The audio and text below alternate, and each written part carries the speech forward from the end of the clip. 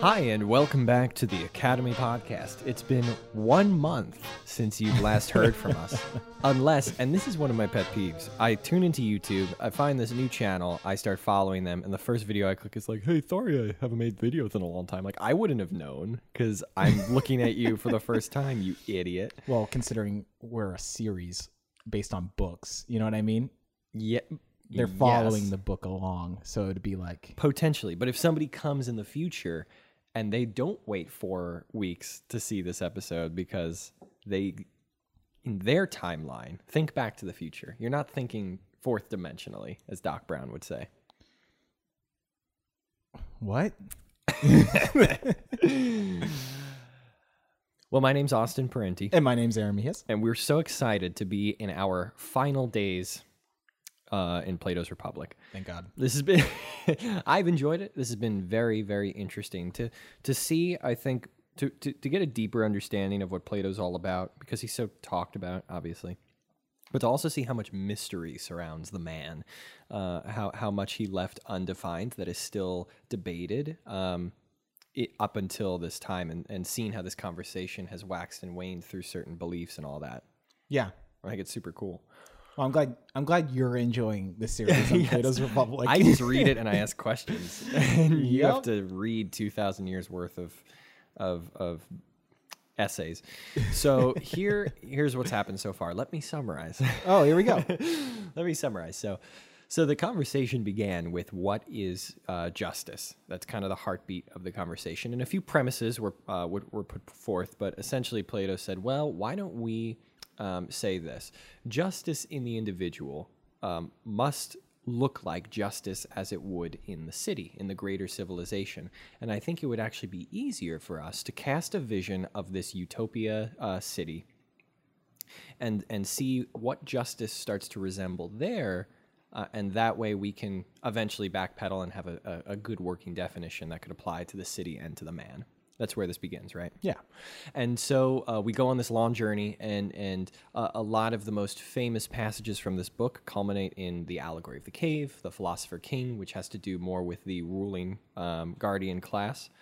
And there were some enlightening ideas on how we should approach the world. But what's going to be relevant for this passage here is Plato's idea of there being an external form of goodness that we need to strive for. Something that is not visible to our senses, but visible to our reason after much work and discipline. Yeah. So he will talk now. He goes on in these pages to describe mostly mathematics, but other things that the philosopher kings should study in order to best ascertain that form of goodness. Yeah. Or just the realm of the forms in general. This is so kind of like in the beginning, how we went over music, and we went over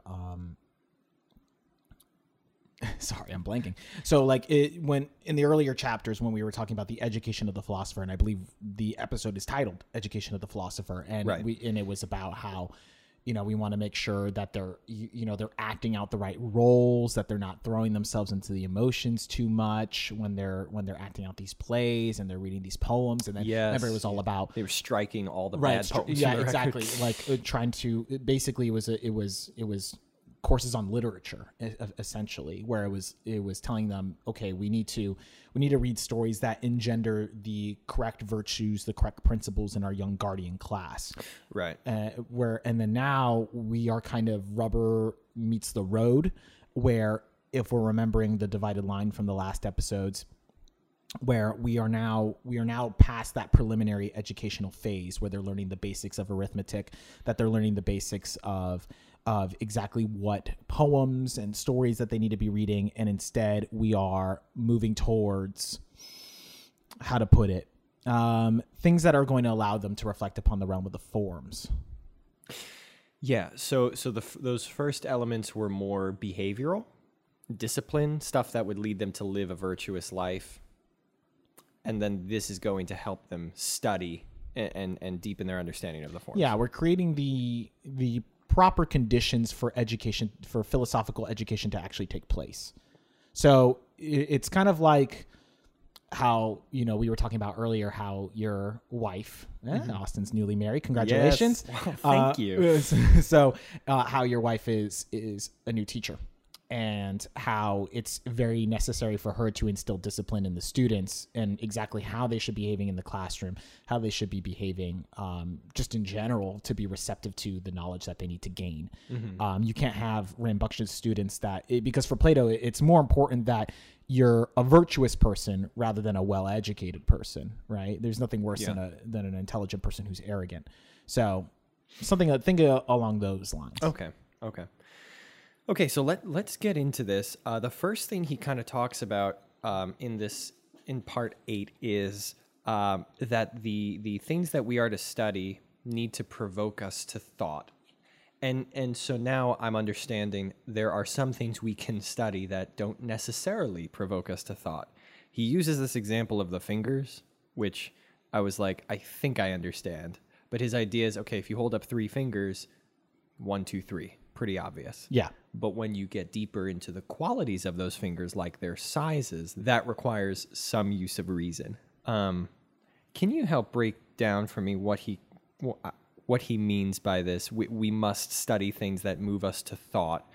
Is it because he wants us to start exercising that reason and not just practical? Yeah. So think back to the argument of compressance that we were talking about before with the forms, how I was saying that one cannot argue that like a tree is a tree.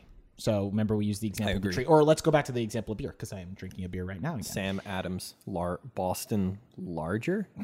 So a beer, we cannot question that this is a beer. Lager. And so this beer, that's it. It's a beer. Now, if I said the beer is small, this bottle is small. Well, small compared to what? Because to an ant, it's pretty large. So What do we mean when we say small? So obviously there it is. So we go back to it where it is both small and not small. Depending on. Yeah. Okay. Exactly. Because when we make that value statement, we all of a sudden see that a beer is a statement that is rooted in a fact, whereas where the statement of small is rooted in the realm of opinion, and that it exists in a state of flux, right? The argument confront compressance. It is both small and not small. It has this tension about it. So then if that is the case, and that means that there must be, for Plato, that there must be a form of that thing that allows me to understand that this is small of in and of small itself. Beers or of smallness. Smallness. Okay. It possesses that essence. Okay. That exists within that tension. And so that's just light touching. If anybody is very confused about that, you are more than welcome to go back and listen to the previous episodes. Give us the views. Yeah. So yes. So then that's kind of what he's getting at, where he's saying, well, look at the fingers, right? Nobody's questioning that these are fingers. Ta-da, fingers. Yeah. Okay. Much in like a cow is a cow, a tree is a tree, a beer is a beer. But when I talk about sizes of the fingers, well, now all of a sudden it is both small and not small, large and not large. Large in comparison to one thing, but not another. So it does not necessarily possess the essences of that which is small or large. It only participates in those things. So so the forms are kind of these essences that resolve that tension. So now what he's getting at is that, well, how do I get from here to there? How do I get to a place where, as you're saying, there are different ways of thinking about things. And so instead of just taking something for granted, where I'm looking at it and I say, that is small, that is large, that is just, that is unjust. Instead of taking that for granted, we start to explore those concepts. And we say, okay, there seems to exist some sort of tension where it is and it is not. And so we need to resolve that. And so he's getting, once again, we're drilling down into those first principles. And that's what this whole book is a conversation where we're drilling down to those first principles and we're reflecting on things that basically form the foundation of all of our knowledge. Yeah, so that takes him in this direction. He says, let's talk about what what our rulers should learn. And they start surveying some options. And he says that these options are just not, if I'm understanding it right, it's almost like he's saying they're not eternal enough. They're studying things that do not move us to the forms as quickly or effectively as another subject might. I'm trying to find what the subjects were that he kind of called out and said, no, not so much. I think one of them was music, or like physical education. That's definitely participating in a world of change. Right. He was saying, because if you can harken back all to, to those earlier episodes about education that we did, I think it was the second episode that we ever recorded. It was, the physical education side was very important. He emphasized that. However, when we're talking about the philosopher, he's saying that obviously you're going to need physical education, but is your physical education going to help you contemplate the realm of the forms?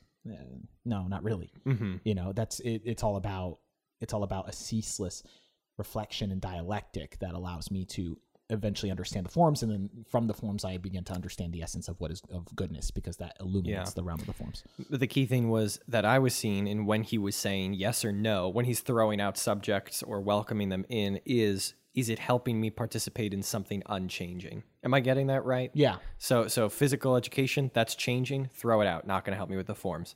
So he lands on mathematics as being something that's unchanging. Yes. And I was like, okay, yeah, I see that. Numbers are numbers. Yes. Right. And now he'll start to break down these 5 different studies of mathematics. Right. Before we just go ahead into arithmetic, is there any introductory thought we should have in our mind? Yeah, I think I want to avoid, because for a lot of people who are listening to a podcast, they're not going to want to hear like a diatribe on me talking about like math and mathematics and like talking about like, oh, really? Yeah, I mean, like, because I mean, whole section. I mean, when doing the research, it was incredible, but I mean, nobody's going to want to hear about how positive integers demonstrate this idea of universality contained within the forms. And even though that may be interesting for some people, it just doesn't fit with the podcast format. So we have to kind of be very careful. So I would say that what I kind of jotted down in my notes was that I don't want to be too bogged down into exactly how mathematics is treated by Plato. Like, don't misunderstand me in that saying, well, we're not going to talk about math. We're not going to talk about the sciences, because we are. However, Plato's not even really too concerned about like how we do the math. It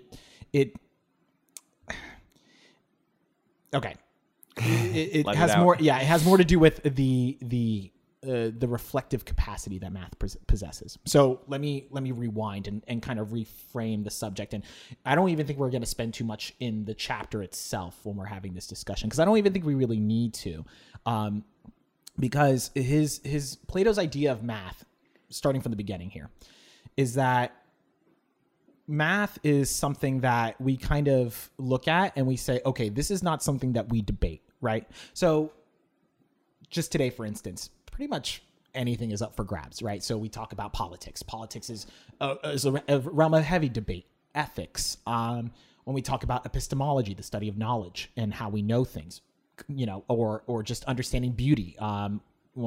So all these subjects of philosophy are very much debatable, but for some reason, mathematics and to an extension, the sciences are something that generally people don't touch. I don't know if you've noticed that, but it's kind of like 2 + 2 is 4. That's not a debate, right? Like, yes. Mathematics holds something in the realm of truth, and I mean big T truth. So imagine how to explain? So imagine like there's a battle between all these different ideas. So like you have all these different philosophical schools of thought, and they have their own armies, and they're battling it out over the hill of who is going to dominate in terms of truth. And so if you can claim something like mathematics and say mathematics demonstrates how my philosophy is true, if you can claim that fertile ground, that's a big deal, right? Because sure. Because it holds a special place. Nobody's debating math. Okay. Yeah. So I want to reframe it in that context of how important that is. It has less to do with the math itself, but more of what the math represents. Right. So getting further into it, and this is going to sound really complicated, but for Plato, and I'm going to refer to how we're talking about this as Platonic mathematics so that we reframe it. So instead of just math, we're talking about Platonic mathematics. Right. Is fundamentally, write this down, this is fundamentally is the belief that there are existential objects that exist truly in and of themselves, that are beyond our sense perceptions and are true. So math demonstrates, I'm going to say it again, Platonic mathematics is the belief that mathematics demonstrates that there are existential objects that exist in and of themselves that are beyond our sense perceptions and are true.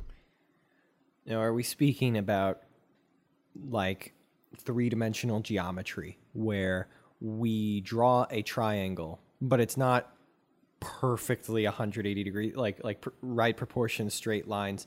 It's really participating in the idea of what a perfect triangle would look like, and that triangle does exist. Yeah, that's a perfect example, Okay. right? Because if I tell you, you know, if you go to your students and you say, everybody close your eyes.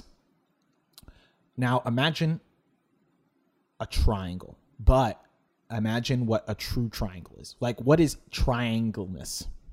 It's not really a word, but triangleness. Like, At first I say 180 degrees, three sides. yeah, and- but and Plato's that's like, not no, it? no. Okay. Yeah, and we're going to even move beyond that. Mm-hmm. So you know, what is it?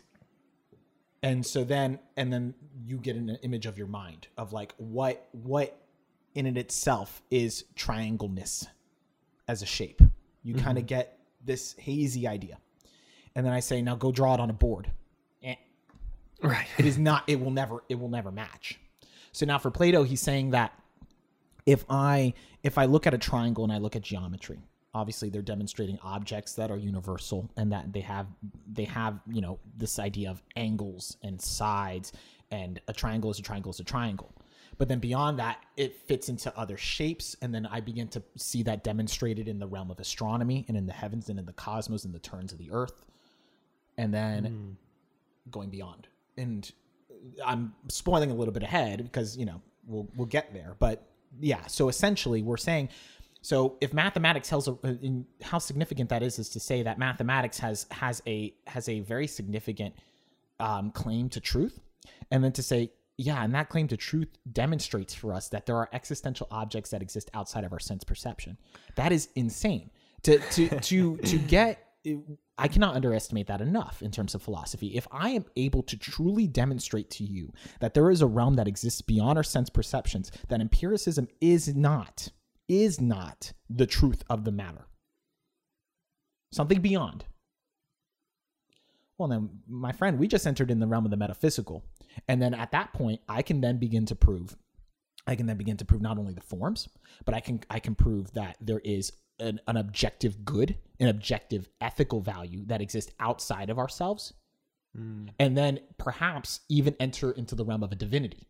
And Right. then begin to prove the existence of a God, and a God who cares, and a God who is fundamentally involved in the affairs of humanity.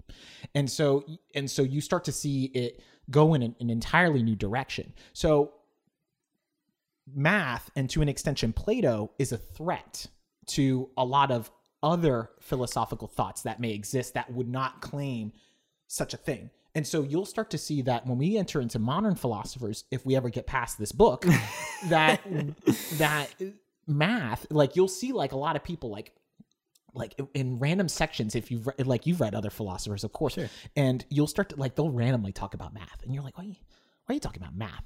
Like, why is this coming up? Like, what's going on, Kant? What's going on, Hegel? Like, what are you guys doing? Because it is so, and I mean, even see it in our own modern day, like how much we praise mathematicians and the sciences, and how we say, well, you know, people, you know, I don't believe in that. I just only believe in science. Well, that's significant because, you know, that's, we're saying that is the claim to truth. Like, you can't question that. So if I'm able to demonstrate beyond the empiricists that, you know, everybody's trying to claim that fertile ground, that fertile territory, if I can say, okay, well, it's more than just your physical realm, that there's something beyond, wow, you know, that's an assertion. And so we're kind of playing with fire at that point. Mm-hmm. So mathematics helps us to discover, just by its very nature, we're able to articulate and discover forms of numbers, of shapes, and this language of mathematics that exists outside of our sense perception. Yep. And because there is this realm of mathematics that exists outside of our sense perception, it is now plausible, or rather possible, that there are other elements that exist outside of our senses. Yeah. So it's kind of like mathematics is like the gateway drug into like the rest of the metaphysical conversation. Now, I want to would it, I don't know if this would be wise, but I want to get a little more into how exactly it does it.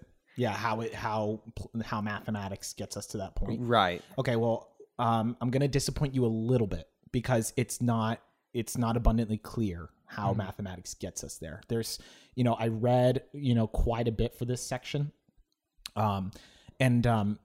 There's a British thinker named Burnyate, Burnyeat, and he wrote an article, paper, I should say, sorry, not an article, a paper on, it's called Plato on Why Mathematics is Good for the Soul. And it was about 90 pages, so that was fun. And Thank you. Thank you for doing that for us. Yeah, absolutely. And he makes a great case. And of course, I went back to my girl Julia Annis in her introduction, and so she was kind of like, yeah, it's a little bit unclear. And Burnyate kind of makes that concession a little bit, where he's like, yeah, we don't exactly know, because let me put this in the context of the divided line. So if we remember back from the previous episodes, we have the divided line where we move from the realm of opinion, where we're only thinking of, okay, I believe that this is good, and not reflecting on like why, and saying Helen is beautiful because she is beautiful, whereas she is only an object that is participating within the essence of beauty itself, right? The differences. So we move from opinion to belief into knowledge. And so the divided line that Plato establishes is that there's an ascendancy order in where you move from opinion, which is the lowest form. Well, actually, ignorance is the lowest form because you don't believe in anything. You're only looking at shadows. Mm-hmm. And then you move to opinion on things, and you're a sight lover is what he calls you. And then you move to belief, where you start to you're kind of in this, well, I believe that this is good because, but you don't have, or I believe that's beautiful because, and you give reasoning, but it's still not the essences of the thing, the forms. And then you move into the realm of knowledge. Yeah.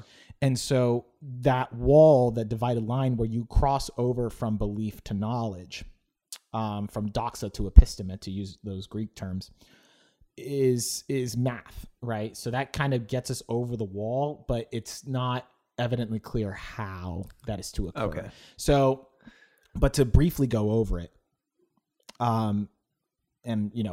which is kind of funny because I said, well, we don't know, but here I'm going to explain it anyway. So the thing is that he establishes those fields of thought, right? So we have arithmetic, plane geometry, 3D geometry, and then astronomy, harmonics, and astronomy. So those are our five. I'm going to say it again. We have arithmetic, plane geometry, which is 2-dimensional geometry, 3-dimensional geometry, and which is study of physical objects, harmonics, and astronomy. And all of these are in some way bound up in mathematics. Now, Plato's not so concerned with arithmetic. He only kind of talks about it in a very brief, superficial kind of way, where he says that, obviously mathematics demonstrates a universal language, how everybody can speak in terms of numbers, that all integers devolve down into one. There is a oneness to mathematics. So going back to that example of, not only the forms, but how all forms are wrapped up in this element of goodness. So it's kind of that baseline. So that's kind of what he talks about arithmetics. And that all numbers are governed by a set of fundamental laws that determines whether they are true or false in terms of like math, just pure arithmetic. Now, geometry is what Plato is really excited about. Okay, so he talks most about geometry because actually in the Greek sense, geometry was the first form of math that actually was developed truly in the Greek world, where there was actually a system that was starting to come into play. You have Pythagoras, and then you have Euclid after him, that kind of started to establish these laws of geometry and set it up as a formal practice and study. So Plato loved that they were establishing an actual formal practice, because you got to remember, this is also a guy that kind of basically founded Western philosophy. He started the academy, so there was a lot of, and in fact, above the academy door, he said, "Let all who like study geometry enter here." Kind of. Really? So yeah. Wow. It was very, very important to him. And so like we were talking about the idea of the triangle geometry. Once you go from, okay, so let's just even take the concept of going from a 2-dimensional figure to a 3-dimensional figure. Like, has anybody ever like reflected upon that? Like, whoa, this triangle here on this flat surface, I just doodled a triangle, little right triangle, put my little box there in the corner. Yeah. And, did my angles. And then I said, well, if in my mind's eye, flip it up, and I attach other triangles to it, and if with the perfect angles and measurements, whoa, I have a pyramid. I don't think anybody's ever sat, like as kids in middle school, or elementary, we sat there and we're like, and this is why Plato makes a point to say that math should not be studied at a young age, right? He says you should only study math when you're like our age, because his whole thing is that, well, isn't that amazing that we just took a 2-dimensional object and then they put it into a 3D plane of existence? That process itself. Now reflect on that. That's what he would say. He would say, reflect upon that. And then you start to see, wait a second, how the 2-dimensional triangle is just as true in the 3-dimensional form, but it has just been expanded. It's like, how does it move? How does it make its shape like that? How incredible that is. Like, whoa. And so that's what he's saying, is that geometry is going to demonstrate for us these existential objects that exist outside of the sense perception, because I'm hoping I'm making myself clear, is that, wow, like that's amazing. And then you start to see how that triangularity is demonstrated throughout the empirical world. And then we're like, oh, wow, like we start to see those examples and how those angles take place. So then going from there, you then enter in these other concepts and where you start to talk about space, dimensions, planes of existence, cohesion, unity, proportion. I start throwing out these terms, right? And so this is where Plato wants us, when we're discussing the ontological nature and status of the object themselves. So let me rewind a second. That's a lot, right? So instead of saying, so like your math teacher would say, okay, let's, take this face of a pyramid. Like they'll say, okay, they'll draw on a board. Let's imagine just I forget so we have a right triangle, isosceles, and equilateral, right? So like, let's take an equilateral triangle. So all sides are equal, right? And they say, and so in equilateral triangles, 4 of them are needed to make a pyramid plus a perfect square on the bottom, right?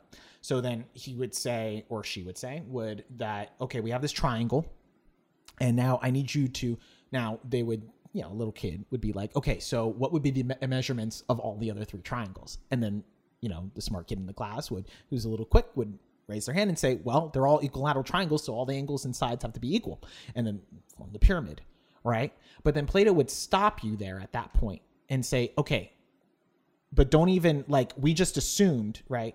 We're assuming this equality of the triangles, right? We know that for the shape. So we have this theory that for a pyramid, all the sides have to be equal because it's equilateral triangles to form a pyramid. So then, but then he would say, but we haven't even discussed the idea of a dimension. What does it mean to have a dimension? What does it mean to be in a plane? What does it mean to be in proportion and right proportion and unity to form a pyramid? So we're talking. So once again, drilling down to those first principles. Very first, right? Exactly, the very first. He says, forget because he says we need to forget the practicality of like math. He says it there where he says, well, you can study math to, it has a military purpose. You count your troops, you plan your movements. Like obviously it's for building and architecture, accounting, plenty of applications for math. And that's why we study math, is for those practical applications. You know what I mean? But Plato's like, no. Don't even do that. Don't go that far as a philosopher. When we talk about, let's take physics, for example. And so we say, oh, okay, well, E equals MC squared. Okay, great. And so, and he says, okay, so you have all these things that fit that formula. So like that formula is now being proven as we study, space-time relativity. However, Plato says, okay, great. You have that formula and you can apply it. But what I want you to do is to think about, what does it mean to have energy itself, mass itself, to exist? What is space itself to exist within? And then all of a sudden, whoa, like now we're expanding. So that's why math kind of is that launching point into, like you said, the very first principles. Yeah, he's very, where I think most people are tempted to take these subjects and build out and up, but I don't mean up spiritually or metaphysically, but I mean like up literally, like to construct. Yeah. Plato wants to use these subjects to turn in and almost dismantle the workings of the universe to understand them better. Is that fair? But not workings of the universe to understand, like in the sense that he would say, look at the stars, not because I want to know their motions. Look at the stars because they help you to reflect upon what does it mean to even exist, as like, what does it mean to even take shape, to have motion? What is motion itself? What is proportion? What does it mean to form these shapes in the sky? When he talks about arithmetic, and I think this continues for these first three mathematics that he talks about, Glaucon gives a small anecdote every now and then about, oh, well, this math is practical because it can be used for this and for that and for this and for that. And he's talking about commercial uses. Geometry is good for building architecture. Arithmetic is good for counting your troops and stuff like that. And Plato keeps on refuting him again, saying, don't study math for the practicality of it, but study math, again, to come to a deeper understanding of the forms and all that, which is awesome. But it made me think, every school in America that I know of has to have a mathematics teacher who teaches this stuff. And I feel like the cry of the students is always, why do I need to learn this? Where is this going to help me? And I feel like rather than refuting them like Plato's doing and saying, it's not meant, you are not studying algebra so that you can become a better accountant. You're studying algebra because of all these things that Plato's talking about. Instead of fighting them in that direction, we are trying to we're trying to tread water in a storm and come up with reasons for studying it. And in education, we talk a lot about how what's happening in the world influences the classroom so heavily. We don't, average people don't think about it, but during the Cold War, that's when STEM really first got a lot of its funding, like for the purposes of war, right? For competition, But before that, there were other things that the government was getting pressure on, and so they started pushing that into the schools. And so again, I've been looking at education as like an abused animal, who keeps getting thrown in this way and that way. When truly, I think the purpose should be to meditate on the forms, to move us closer to a truer understanding of realities. But instead, we keep getting slapped around into these directions of having to graduate students who are ready to be accountants, who are ready to get good jobs, who are ready to contribute to our nation's defenses, in the sciences. Right. And I don't really have a question, but that's been a frustration of mine. I'm trying to think of like where that started, but maybe did Plato's idea ever catch on? Was that... I'm not very, very familiar with Middle Ages and Renaissance education, but did they take Plato and run with it and say, yeah, we're going to build schools based off of this idea that it's all about finding the forms? Or has he always been more of like a fringe figure? So, well, the question inevitably becomes this idea of, well, is philosophy this overarching science that basically possesses all of the knowledge within all the other studies. Mm-hmm. So whereas Aristotle would say that every single science possesses in itself its own first principles, like its own philosophy, right? So he'll say like, well, the study of biology, it leads into its own first principles. It has its own realm. It's like an island. Yeah, it's its own island. It has its own metaphysical reality that exists and it informs it. And so each of them having their own categories. He was the king of categories, right? He loved that. Now Plato would claim that philosophy is this overarching belief that it is there's only one realm of knowledge that exists that informs all others. And so philosophy sits at, how to say, I wouldn't say that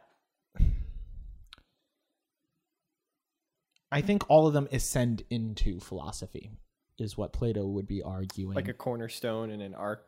Yeah, it's the arch. Yeah. It's the arch. It's the cornerstone that completes it, basically. Not necessarily that he's not saying that it's philosophy is not necessarily the foundation for the study of mathematics or biology or astronomy or harmonics or whatever study you may be pointing at. However, it is what true reflection will inevitably lead into the plane of the universal that is the study of philosophy. So philosophy is kind of like, don't think of it as like that base. It is the completion. So relate that back to education. So obviously, there's a battle in between whether you're Platonic or Aristotelian, back in the day. But Aristotle wasn't introduced back to Europe until, much later by the Arabs. So a lot of our thought, especially like in the Romans in antiquity, they didn't have much of the works of Aristotle to go off of. So basically thought was pretty Platonic. And schools were built in this direction with absolutely. the idea of like, because I remember talking about the quadrivium and like that curriculum outline. Was that medieval or was that, okay. Yep. And could you help me understand a little more about that, the development of our education as it came from Plato and the different expressions it's kind of taken? Well, I'll say this: we have to talk about what is the goal, right? Because the question was always the question is and always will be and has always been the goal, right? So the goal of education today, typically, what we say is that you need this education so that you can get a good job. Well, that's the parents. Right. Right. But even us. I mean, we say like, I want to study, I want to get an MBA. I want to. But you see that my issue. I don't want to get too much about modern education because that's not what's in question here. But my kind of qualm with it is that you have parents saying you need to go get a job, and sure, some practical people, we need to get a job. But then you have the government saying we need to create an educated citizen. Oh, don't get me on. Right. Don't get me fired up about that. And then you have these older classical ideas that say, no, it's just about fostering the virtues and moving you closer to the forms. And I feel like all three of those are in absolute competition with each other. And there's no winning. So that's what's so frustrating. Right. What Plato is concerned with, has always been concerned with, and will always be concerned with is the formation of good souls. That is it. And there is a relation for Plato that a good society forms good souls and good souls form a good society. Society is made up of individuals, and you will see that demonstrated in the next section, kind of. Well, actually, very much so. That he would say that society being made up of individuals, that for every society there's a different kind of individual that exists, and so you change the direction of the society when you change the individuals, and vice versa. Mm-hmm. So for him, you would say the purpose of education, right, is to form, like, this is the foundation. Education is the foundation for the accomplishment of what he's establishing in the Republic. Absolutely. So let's take that in terms of mathematics.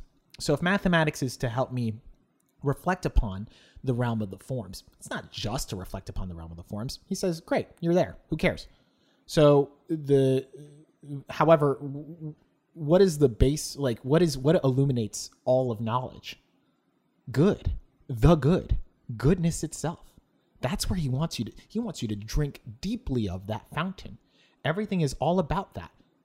Sure, I want a awesome warrior class, well-educated, but capable of defending the city, owning all property in common, highly intelligent, guardians.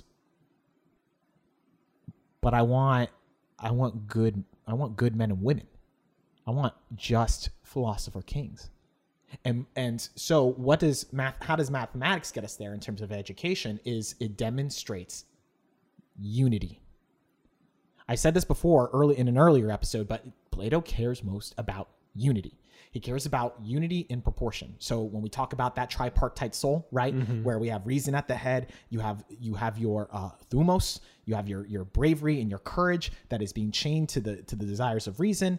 And we had a very long discussion about that. Exactly how does that work out? And again, you can go back and look at our theory of the soul episode, but and how it's controlling the appetites, right? And everything desires in right proportion and works together and moves towards that common goal. And so how do we move towards that goal of goodness and justice? He's saying you need to be unified. Not only unified as in you as an individual, but as a society. He's saying that we as individuals, when we are in right order and right proportion with ourselves, truly desiring that which is good in and of itself, We are going to create a system, a society.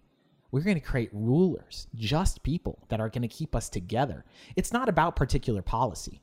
It's never about particular policy prescriptions. And I think this is really important for us to hear in our current day and age with everything that's going on. And there's a lot of, I don't think we're as disunified as people want us to believe. I think there are probably actors out there that profit from portraying like, chaos and disunity in this country. Sure. I can have conversations with my neighbors still, no problem. Right. So, but he's saying we as a society, we need to be unified towards this goal together. We need the society needs to demonstrate that of the unity of the soul. And so what does mathematics demonstrate for us? Universality, unity, cohesion, everything in right order, perfect. And it ascends into this idea of, wow, goodness itself. And so going back to the education, that's what everything is serving towards. It could be about acting out a play, reading poetry, physical education, math, the sciences, astronomy, whatever, right? All of it. You point to any example in this book that we've gone over so far, and you can see very plain as day, what does it lead towards? Unity, right proportion, right order, all orientated towards the good, always. So this is what education is missing today. And I know you don't want to get too bogged down in the modern education thing. I mean, I wouldn't mind, but I feel right. But I mean, just to relate it back, is that education then was the goal. It was to create. It was to create the right, create good people, just and virtuous citizens. At least that's what the Romans were definitely focused on in their education. Worked for a while. Yeah, and it worked for a while. And I mean, and it was only until the fall of that the corruption of that you start to see the fractures in Rome. And I mean, just as a side note, I mean, this is why the upper strata of Rome, those who are of the educated class, believe so strongly in most if not all of them, participated within what industry? Agriculture. Because agriculture for them was the most fundamental good that they could participate in, because what provides life for the society? What is the blood that pumps through the veins of a country? It's not good. Yes, it is good law and good order. That's why the Romans were so good at creating law. But what forms as a foundation? Well, it's agriculture. And so all of that, it all feeds in together, if that makes sense. So it's this unity. Sure. So that's what we're missing. It's not for some sort of external end of, of just having more engineers in the other country, just in case, we need to stay on the up and up of technology. That's going to be the death of us. That's what's really going to kill. That's what's going to kill this country. That's what's going to kill humanity. Is that race. Having more engineers and less philosophers. Yeah. Right. Or just, people, or just not even, you don't even be philosophers. I would love, you as a teacher, me as a whatever I am, I don't even know, a drunkard, or my sister who works in a dermatologist office, or my mother who works in a hospital, all these different people. You have your occupation. However, you always have this reflective attitude about yourself, always contemplating, always seeking out what is the right and the good.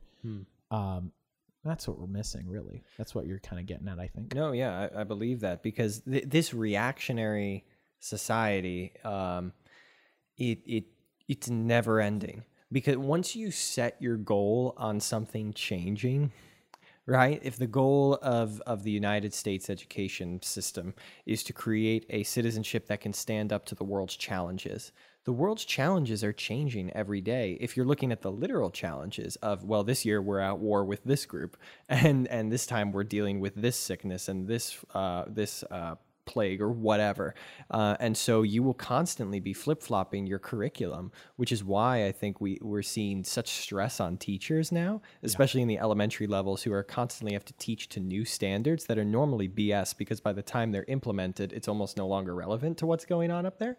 But if we would set our sights and our goal as a school and as an institution or whatever on something unchanging, right? Yeah. Instead of combat this, aim for this goodness, this truth, the forms, I think you would create a beautiful, long-lasting institution that exports great minds. And I'm assuming that's where these early universities came from that are approaching, some of them 1,000 years old, like those old European institutions. Probably, my guess is they were founded on something like this, right? Yeah, absolutely. And it's and I mean, relating it back to the book in particularly this section is what does Plato say about the ages of what you're studying?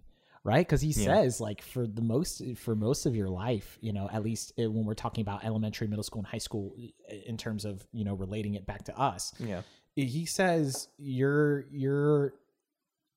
going to study literature.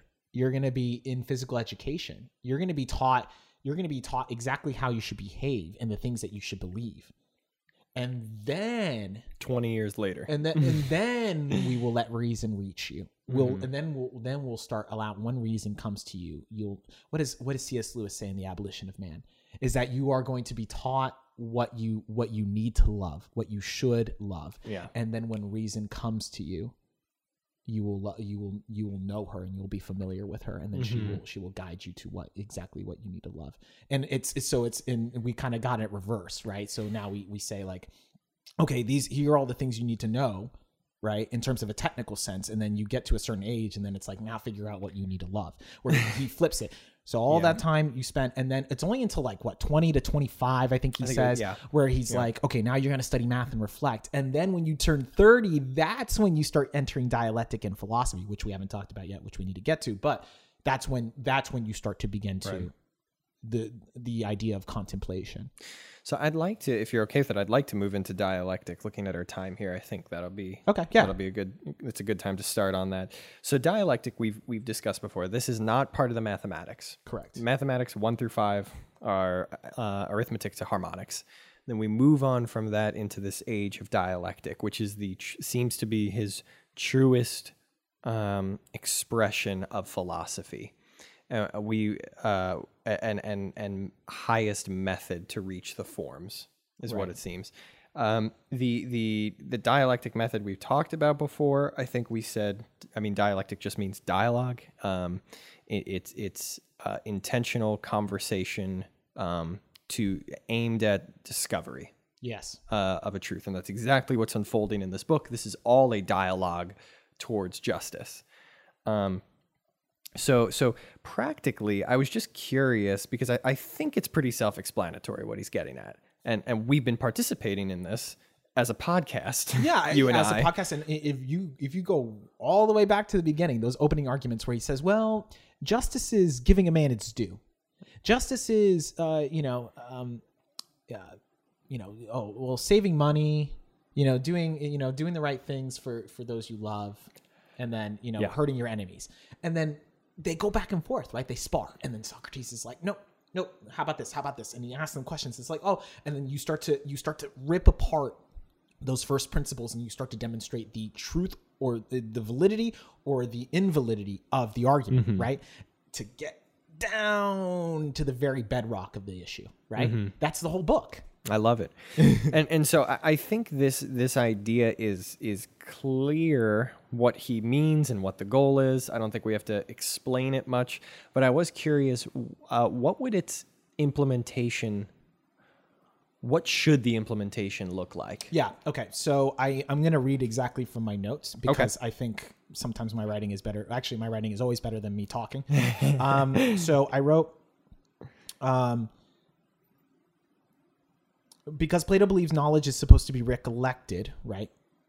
Dialectic is meant to be a form of questioning and answering that demonstrates the inadequacy of particular views so that stronger definitions and understanding can be reached. So once again, we're going back to this idea. Remember I said knowledge is more of a spectrum that you move on. It's not the Descartes doubt everything and then prove it.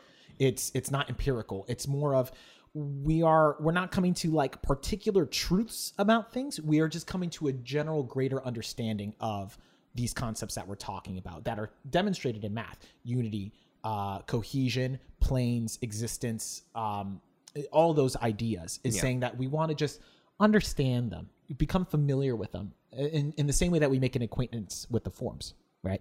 So then inadequacy of particular views, much in the same way the opening dialogue, right, as I was talking about, dialectic aims to expose falsehoods and logical gaps so that our inherent intuitive knowledge can be teased out. Okay. So this is where we're kind of getting into how do we practically apply that, is to say, well, we need to get rid of, and so Plato loves math, but he also hates math because I don't know, when you read it, he has this whole thing where he's like, I hate it when the Pythagoreans, they start off with like, they create this hypothesis and then they say, okay, and then here are all these equations that fit the hypothesis. He hates that. He like Yes. loses his mind over that. Yeah. And you're like, well, what the heck is his problem? Like, you have to create a hypothesis to do math. And he says, no. Because what happens is that you assume a starting principle, and then everything else beyond that is a false validation of that starting principle. So like this. So like, I was on Reddit because I'm always on Reddit, and I was on Reddit, and then there was a gentleman and so the Reddit page that I'm on most of all is r/ask philosophy. So people ask questions and people comment and trying to respond, so I'm on there. And I ask a lot of questions. I answer a lot of questions as much as I can. And one of the guys asks, how do I get out of nihilism? How do I get out of this nihilistic viewpoint? And so, personally, I'm not going to say where I stand on nihilism or, how that all shakes out for me. But what he was saying was that he personally, in his own life, could not contend with this idea that everything was meaningless. That every time that he sought to enjoy something, that every time he was approaching this idea of meaningfulness, it would break for him, and he would be like, well, everything is absurd. Yeah. Okay. So then, to which I said, how about you don't even cede the ground that everything is meaningless? How about you take that away and instead explore the idea that things maybe have meaning? And then I gave him a reading list, explore this concept, right? Mm-hmm. And so in the same way, Plato's kind of doing that, where he's saying, don't cede the ground of the first principle. Fight, battle it out, really get into it. He wants intellectual rigor above all else. Because if we're going to talk about, so here's the one thing I love about Plato, right? We are awful creatures because we do not recognize the brevity of what we're touching upon. Like, I think even here, you and I are talking about things that are incredibly important to people, and we are probably not truly appreciating what we're discussing. If that makes sense, right? Yeah. You know what I mean? So it's like, do we sit down and think, oh my God, like this book is so old, and here it is. I'm reading it, and I'm talking about it. Like, how incredible that is to all those things that needed to happen for me to get to this point. It's beautiful to think about. Mm-hmm. So Plato, he appreciates the fact that what we're doing is forming souls properly. And he realizes the significance of that. And so he wants intellectual rigor because he knows that how important this is. Yeah. And so he says, and so going to my notes now, hypothesis is an assumption treated dogmatically for the purpose of the argument in question, whereas dialectic does not assume anything. It uses nothing visible. It is unhypothetical and proceeds to the forms by means of understanding the forms from which the hypothesis is actually based. Okay, so the hypothesis is just another step in the way of achieving that glory, right? Yeah. Don't forget it. Get it out of the way. I want to go right to the fountain. Philosophy, thus, is a non-empirical practice, not relying upon diagrams or images, but seeks to know the subject matter directly, whereas the sciences do not. This is why I have to assume that almost every philosophy book to follow this, maybe not every one, but so many of them are written as dialogues, right? Yes. We clearly the philosophers after Plato picked up on this. I'm thinking of Petrarch. I mean, I think Boethius, it is a dialogue between him and Fortune. I'm not sure it's written with like the little colon after his name, every time. But so philosophy, it can exist outside of dialogue, but this is certainly the best method that Plato can come up with for his exploration of the forms. Say that again. That dialectic, certainly philosophy can exist in a different medium, but that the dialectic is the strongest medium. for obtaining the forms? Man, I think what it is that Plato just wants he wants us to fight. He wants, like, it's more of, I think it's a bit of practicality, actually, because, and I think Aristotle does talk about this a bit, where he says, because Aristotle agrees that dialectic is absolutely necessary, and why I think it's just because it's the way that we learn best, is when you're battling it out and you're leaving nothing unquestioned. And that's why Plato, he thinks it's very important for you to do this when you're older. You shouldn't do this when you're young, because it calls everything into question. Nothing goes unobserved for him. So to introduce dialectic to kids, because you probably had debates in high school, right? You would like sit in the class and you would debate about something. I know I did. We had philosophy classes in high school. For Plato, that's dangerous, because he's like, you don't know what you should be believing in, like what you need to be achieving. Like, you don't know the purpose of these things. And so when you start to call everything into question, you experience intellectual inertia, and you move nowhere. What is The Underground Man with Dostoevsky, right? Where he's like, you have that whole inner monologue in the very beginning, and he's like, I know so much, I'm so intelligent, blah blah blah blah blah, and I can do nothing. I do nothing because I'm so smart that I have that I see the counter arguments and arguments for everything that I cannot move. He's an awful person, but not Dostoevsky. Not Dostoevsky. Dostoevsky. Wherever you are, Dostoevsky, you are just oh no, you're a phenomenal. Oh my goodness, we should do Dostoevsky on this. This is now a Dostoevsky podcast. So no, it's so it's kind of like that, where like you don't want to have this inertia. You want to again, intellectual rigor. Well, we are approaching our hour together. Wow. Hour. I felt like I was really just like yelling into the mic, and you were just kind of shaking your head the whole time. It's well, I mean, I don't know what I could. The mathematics is so complicated. I mean, really, math is the basis of your ethics. There it is. So, do you have any closing comments or thoughts on this section, or should we just leave it for part 9? Well, part 9 is going to be a completely different thing, I think. But I would just say, for those, whether you love math or hate math, you need to rethink it. Fair. There you go. I like it. Well, guys, thank you for joining us this week. And I hope that if you did enjoy our talk today, that you will give us a high rating on whatever medium you're following us on. 5 stars. 5 stars, yes. If you have any questions or recommendations, you can always send us an email at theacademypodcast@outlook.com. And I've only done this 8 times now, but I don't remember. Is that everything I'm supposed to say? You can also follow us on Twitter and Instagram at academy_podcast.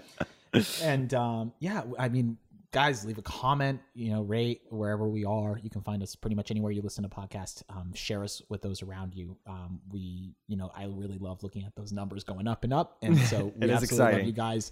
We really appreciate it. We're sorry that it took a while to get this episode out, but like I said, I prefer intellectual honesty and rigor above all else. So if it takes us a while to get an episode out to you, I want it to be accurate and I want it to be good. And so does Austin. We love you guys very, very much. We appreciate all your support, and we will be finishing out the Plato's Republic in the next few weeks, and then moving on to some fantastic content. I am excited. Yes. Alrighty, have a great week, guys. Bye.